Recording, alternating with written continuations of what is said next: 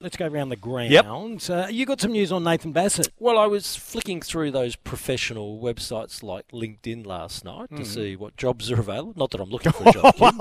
Just look. Well, no, you like to see how people are moving in the professional world. No, I think you're on the hunt. What's going on there?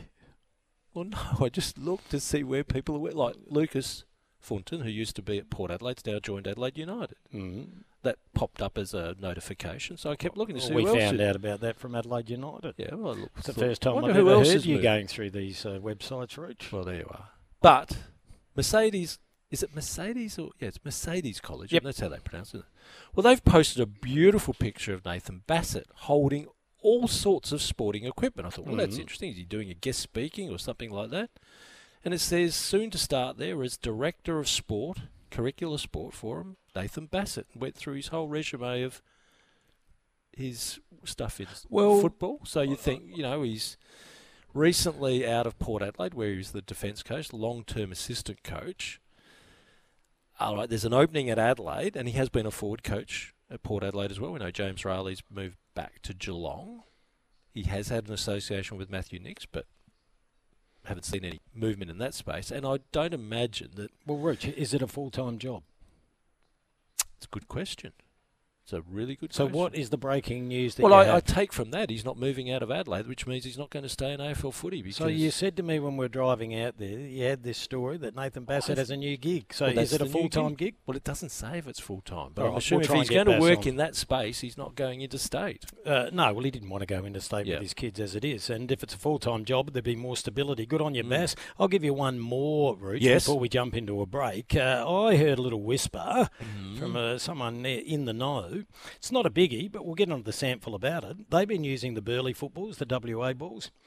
We used them one year back in the 80s or something. I thought they were bloody awful. They bounced all over the place. They're bigger, aren't they? Yeah, they're longer. Well, I felt they were. Can I say they're fatter? Does that give you well, that's not my recollection, but you might be right.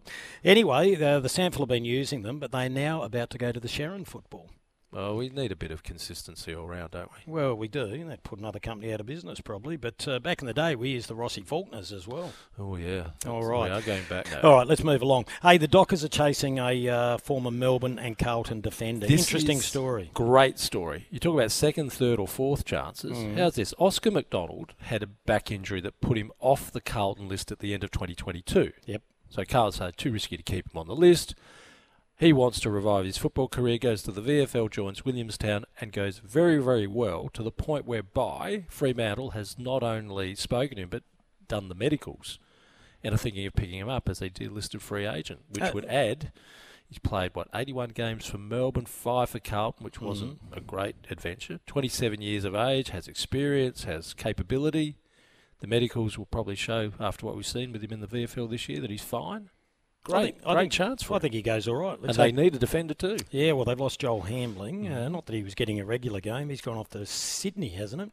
Hey, Kitty Coleman has always had talent, uses the ball brilliantly for Brisbane, but had an outstanding... What does that mean? Had an outstanding finals That's campaign. it. And what does that mean when you're a year out of your contract? Well, sign him up. Yes, that will be interesting, that one, won't it, how that plays out? Because he would be his manager would be rubbing his hands, wouldn't he? Yep, so no info, 3 years or no... It'd be interesting. The club would want to lock him up for a fair bit of time. I'm a little intrigued as to how he fits in that free agency space.